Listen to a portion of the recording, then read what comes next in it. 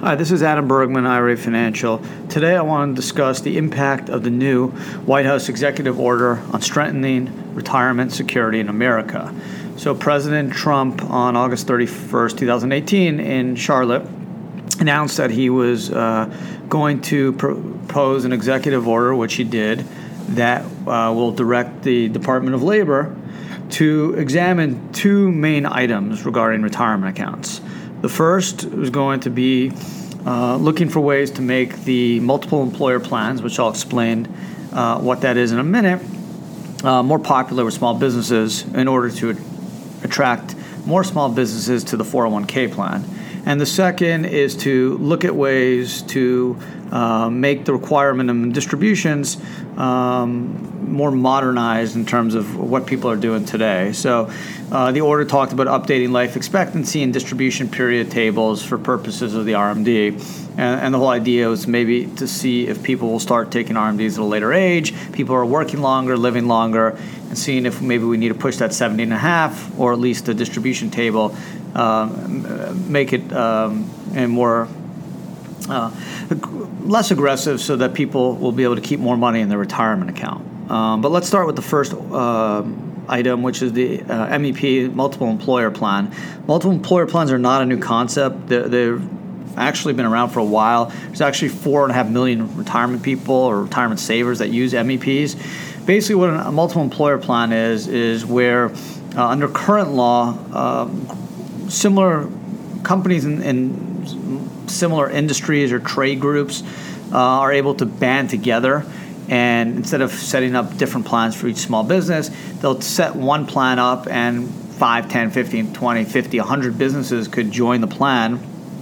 So you save costs on administration, and then you obviously, with economics of scale, you're able to get better deal on investment rates, because obviously if you have the more money in your plan, the less commissions and the less fees you'll pay on mutual fund or other investments because of economies of scale. So that's the whole idea, and the thought process from the Trump perspective is, hey, if we can get more small businesses to join together, make the cost of adopting these plans less costly, we're going to get more people that will offer these plan benefits to their employees, which obviously is a great public policy initiative. The more people that save for retirement, the better our whole society is. So that's the whole idea. The current law is, and the reason MEPs aren't more popular is for two reasons. Number one is that commonality, that you got to basically be in the same industry or the same trade group to take advantage of it. And then the second is the one bad apple rule, where if one company screws up, it could taint the plan for everyone. So that's why MEPs aren't super popular, mostly because of the one bad apple rule. So basically what the White House is proposing, asking the Department of Labor to look at, and in this executive order, it basically says that the Department of Labor should look at removing those commonality and the one bad apple rule from the MEP regulations, so to make it more popular. I personally applaud the White House for trying to make defined contribution 401k plans more popular. I think that's a great noble concept. The issue is, just speaking to thousands of small business owners, through my many years in the retirement industry, whether it's self-directed IRAs, 401ks, it's really most of the complaints aren't along the lines of investment fees, which actually are borne by the employees, or the TPA, the third-party administration fees for 401ks, which are pretty minimal, anywhere from $1,000 to $2,000 a year, not super expensive. The big problem is that since most small businesses adopt a safe harbor plan, which basically is a way for the highly compensated employees or the business owners to guarantee that they'll be able to take advantage of maximum contributions. So basically the way the safe harbor works is, hey, the rules state if you do at least a minimum 3% contribution based off everyone's salary, anyone who's eligible, you thus don't have to do any top-heavy testing or non-ADP, ACP, non-discrimination testing, which is complicated and also can cause highly compensated employees' contributions to not be respected. So a lot of small businesses say, well, at least the owners say, well, if I want my contributions to be respected, I want to max out. The only way I know guarantee that will be able to happen is if I do the safe harbor. Because if you don't do the safe harbor, You have to do these ADP, ACP testing, which is either a deferral percentage or a contribution percentage if you do match. And if you fail those tests, then you basically have to either put in money for the employees or take some of your money out. So it causes a little bit of uncertainty. That's why safe harbor plans are a little bit more popular, but the safe harbor plans are costly. So if you take an example of 10-employee business, let's say each person makes $50,000, 3% is $1,500 times 10 is $15,000 a year. Yes, it is tax deductible. So let's say you get a 30% benefit. It's still cash out of cash flow issues. It's money that comes out of the business. So even though offering benefits is important and a really good idea to help retain employees, help people save, it's still a cost that a lot of small business owners are reluctant to spend. So my concern is it's really not. The MEP may not help as much as they think because it's just going to really lower some TPA fees and investment fees, but you're still going to have to deal with potential safe harbor issues. My concern is the savings won't be as much as they think, and it's not going to attract as many small businesses as they think as well. They may be better served finding ways to allow small businesses to offer plans without maybe safe harbor, without having to test. Maybe if you're under 50 employees, as long as you offer plan benefits to each employee each year, you don't have to do a safe harbor or do any ADP testing.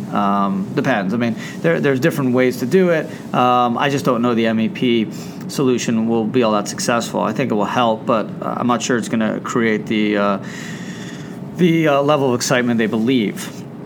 And the second item the order talked about was expanding the RMD issue, which was basically finding ways to either change the life expectancy or update the life expectancy table or distribution table so that people can potentially keep retirement money in their IRAs, 401ks for a longer period of time without having to be subject to the RMDs, which currently for a pre-tax IRA start at 70.5, or in a 401k if you own less than 5%, also start at 70.5. So for Roth IRAs, there's no RMDs.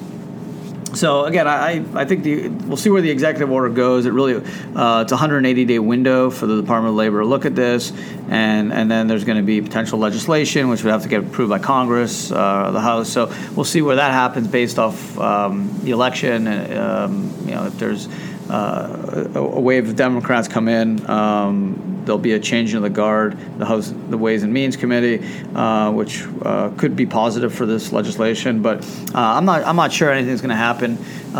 Certainly, the 180 days, the Labor Department will look at this stuff. I'm not sure from a legislation standpoint whether something will happen in a year, 2 years, or ever. It's hard to tell with retirement initiatives. They're not the sexiest, and sometimes they kind of lose a little firepower and they get pushed aside for other more important, at least in some people's eyes, initiatives, whether it's healthcare or other items that the Labor Department looks at. So anyways, that's kind of where we're at now for this executive order. We'll see in 180 days or so what the Labor Department does, but I do believe they're going to do something with these MEPs. Hopefully, small businesses will be able to band together to reduce costs, whether it's TPA or investment fees. But again, the safe harbor rules will still apply, so that still can stop some small businesses, probably those with 5, 10, 15 employees, from participating. Again, I really don't believe it's the investment costs or the TPA fees. To me, it really comes down to the safe harbor fees, since most most small businesses use the safe harbor rules, and that 3% contribution adds up. So that's my take. We'll see where it goes. I definitely I'm all for extending out the RMDs a little bit, letting people take more advantage of deferral. If you don't need to take it out at 70, maybe push that to 75 or 80, since people are living longer.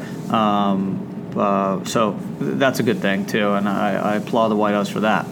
Anyways, I promise I'll keep people up to date on some of these developments. I don't think we'll hear anything for a little while, especially the Labor Department's got 180 days to kind of play around with this stuff, see what they can come up, put together a proposal, some proposed regulations or legislation that could potentially then be sent to the House for legislation. Adam Bergman, IRA Financial. Hope you found the podcast helpful. You can follow us at IRAFG on Twitter, Facebook, Instagram. You can email us, info@IRA Financial. Love to hear from you. Thanks for listening, and until next time.